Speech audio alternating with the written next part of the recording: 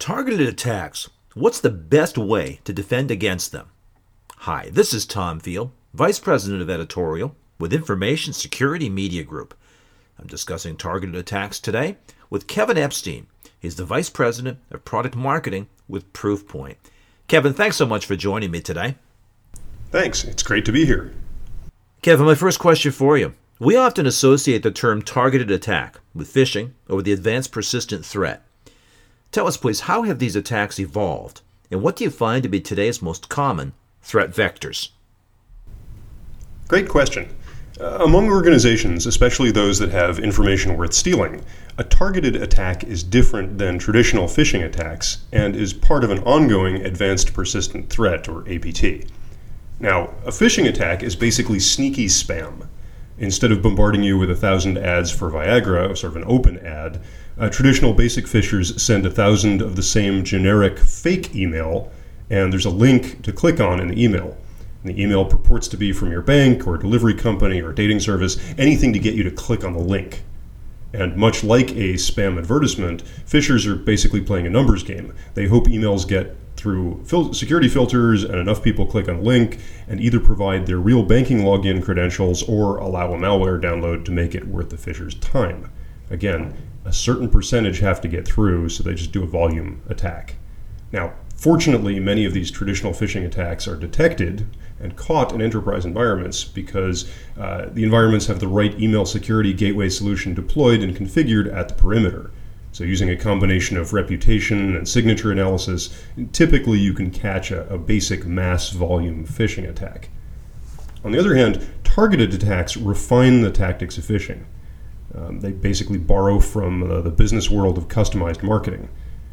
So for example, instead of blasting the same email indiscriminately, targeted attack emails are sent to a very limited set of very specific or chosen enterprise users. Attackers really effectively used leaked org charts or LinkedIn or other public websites to do their research and pretty quickly determine the specific users through whom the attackers can be able to accomplish their attack objectives. Another point of difference in a targeted attack versus a phishing attack is the actual message itself. Targeted messages are deliberately stealthed. They're sent from a wide range of IP addresses with good reputations, and they're customized to the recipient population. We've seen email messages that have used coworker and manager names, they reference LinkedIn connections and Facebook updates, and they rotate through various permutations to simultaneously make the email seem normal to the end user, but unique, in other words, not part of a pattern, to the email protection system. And the net result is that email remains the big vector for malware. After all, it's the easiest way to target individuals.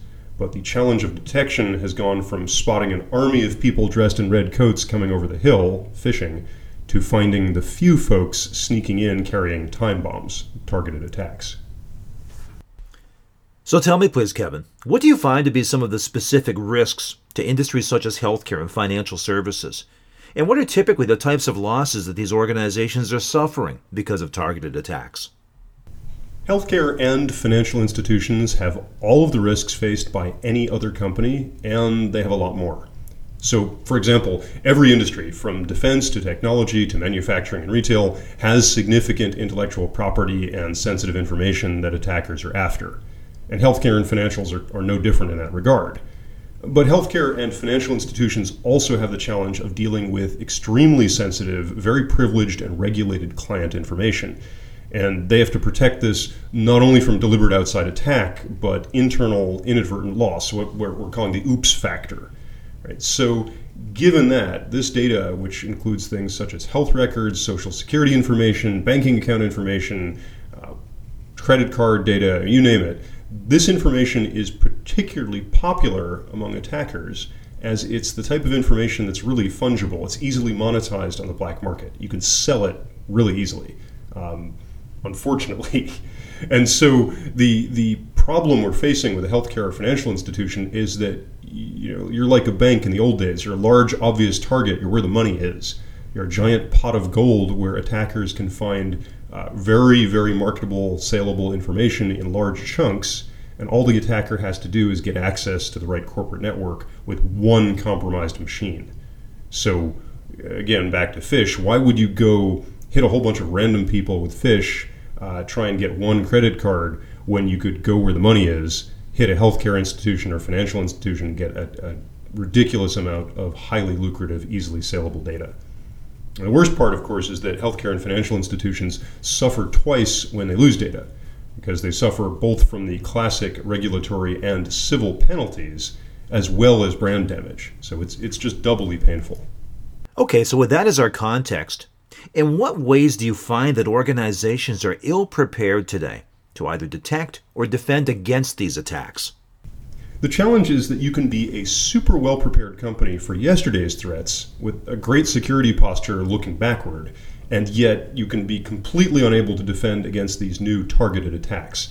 And we've seen that result every week in the news. Now, this isn't the company's fault. Again, this is a company that could be well prepared against yesterday's attacks. It's just that yesterday's attacks are mainly traditional perimeter-based defense approach, and the perimeter-only tools can't handle the new type of attack. The detection technology just didn't exist 18 months ago. I mean, consider, in a recent attack we saw, hostile email represented less than 0.06%. I can't figure out, is that 10,000ths of a percent?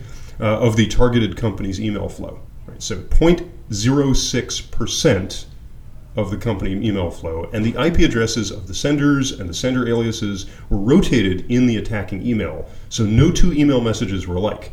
So there are no volume triggers that are going to be set off, and there are no attachments to the email, only embedded URLs, so there's nothing in there to trigger virus filters.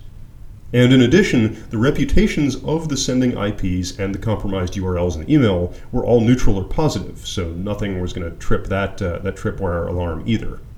So the combination of mass customization and proportionally low volume made this industrial phishing, if you will, this industrial phishing attack, effectively invisible to traditional anti-spam products. And unfortunately, the result is that the attackers got very widespread access to corporate networks. The email all got in. And then, of course, once the email is in, once it's cleared that perimeter and is sitting in people's inboxes, effectively the companies were dead men walking. Right? There's no recourse because almost 20% of people click on links in email outside of a traditional corporate perimeter on their mobile devices or from home, from the road. So any perimeter firewall or web sandboxing isn't going to block those clicks. It's not going to block the threats. And again, this isn't a company's fault.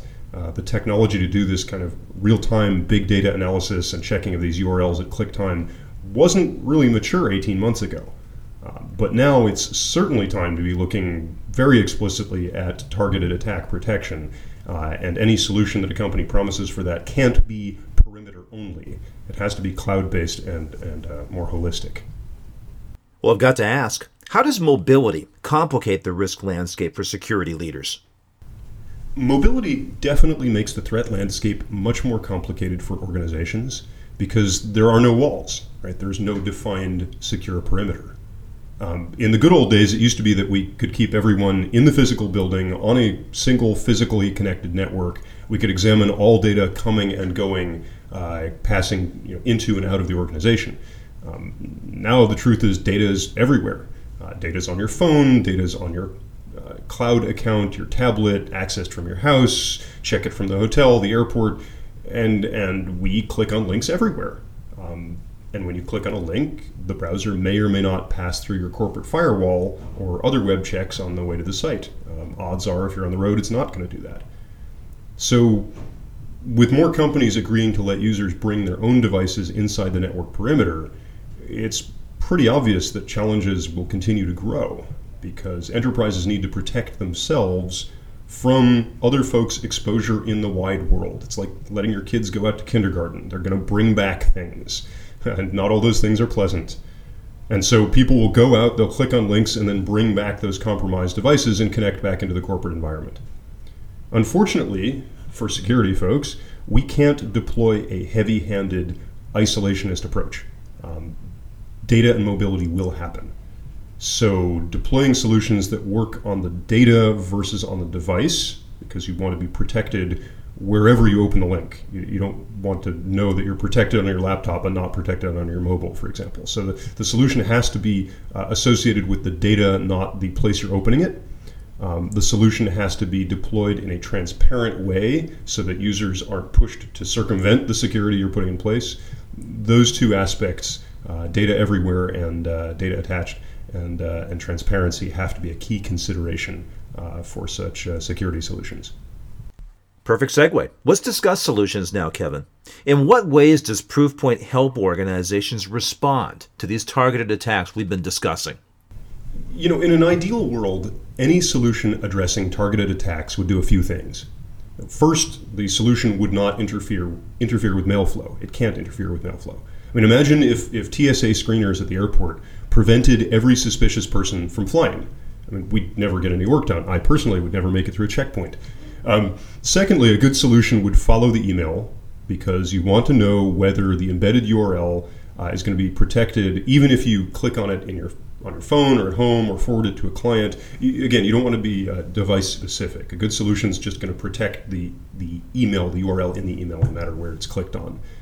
To that point, a good solution would check that URL every time you click on it, because URL's characteristics can change. Something that was healthy today may have malware added to it tomorrow. So you want to check each time you click before letting the end user's browser proceed.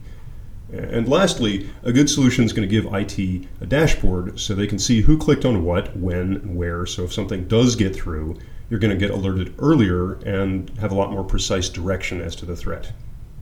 So in fact, that's what Proofpoint built with our targeted attack protection product. So first of all, we use big data techniques to model every single individual user's, every protected user's, our clients' email patterns. So we can tell you if you're getting an email that's suspicious, even if the email itself claims to come from one of your friends. Then we also scan every URL embedded in those emails using our malware detection service. We go out and check the destination, we look for dangerous exploits and credential attacks, and even if the initial check comes back okay, we're still going to rewrite the URL in that email and then go ahead and let the email be delivered. But every time you click on that URL, it'll go back and check our malware detection service before letting your browser proceed. So we're checking at click time. Lastly, our Threat Insight service within the Proofpoint Targeted Attack Protection product provides insights into exactly which URLs went bad when those mails were delivered, who clicked on them, when they clicked on it, all of the information you're going to need just in case someone clicked before the system was able to detect that the email had gone bad. Right? There's an open window there, so you'll know exactly who needs remediation from what type of threat. And bluntly, in the attack game, data is king, insight is priceless, so we decided to provide that. That's the product. It's the industry first of its kind. It works. It does seem to dramatically reduce targeted attacks and assist in the remediation of the few that get through. So we're pretty proud of it. Okay, let's sum it up now with some final words. Kevin, where should organizations start? How should they begin to assess and then respond to their risks? As a former IT guy, I think it's crucial to answer two questions. Number one, do I even think I know how many attacks I'm suffering weekly? And number two, how would my systems and my team handle the attacks that get through? So as far as part one goes, the easiest way to assess your attack status is to get a vendor to do the audit for you, bluntly. Get someone to come in and examine the actual inbound email flow and determine the volume of hostile URLs over a period of a few weeks. Real data counts. Most vendors will be happy to have that opportunity and do it for free. Proofpoint, for example, offers an easy, pretty well-structured audit for targeted attacks in your environment. And such an analysis will give you real data to take back to the team and make a rational risk trade-off as to whether it's worthwhile to invest in a specific product. Now, part two is also important.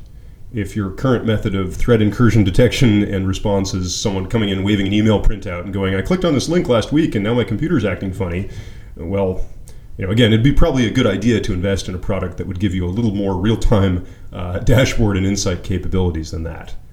So again, you want to look at both aspects. How big is the threat and what's my potential response to it?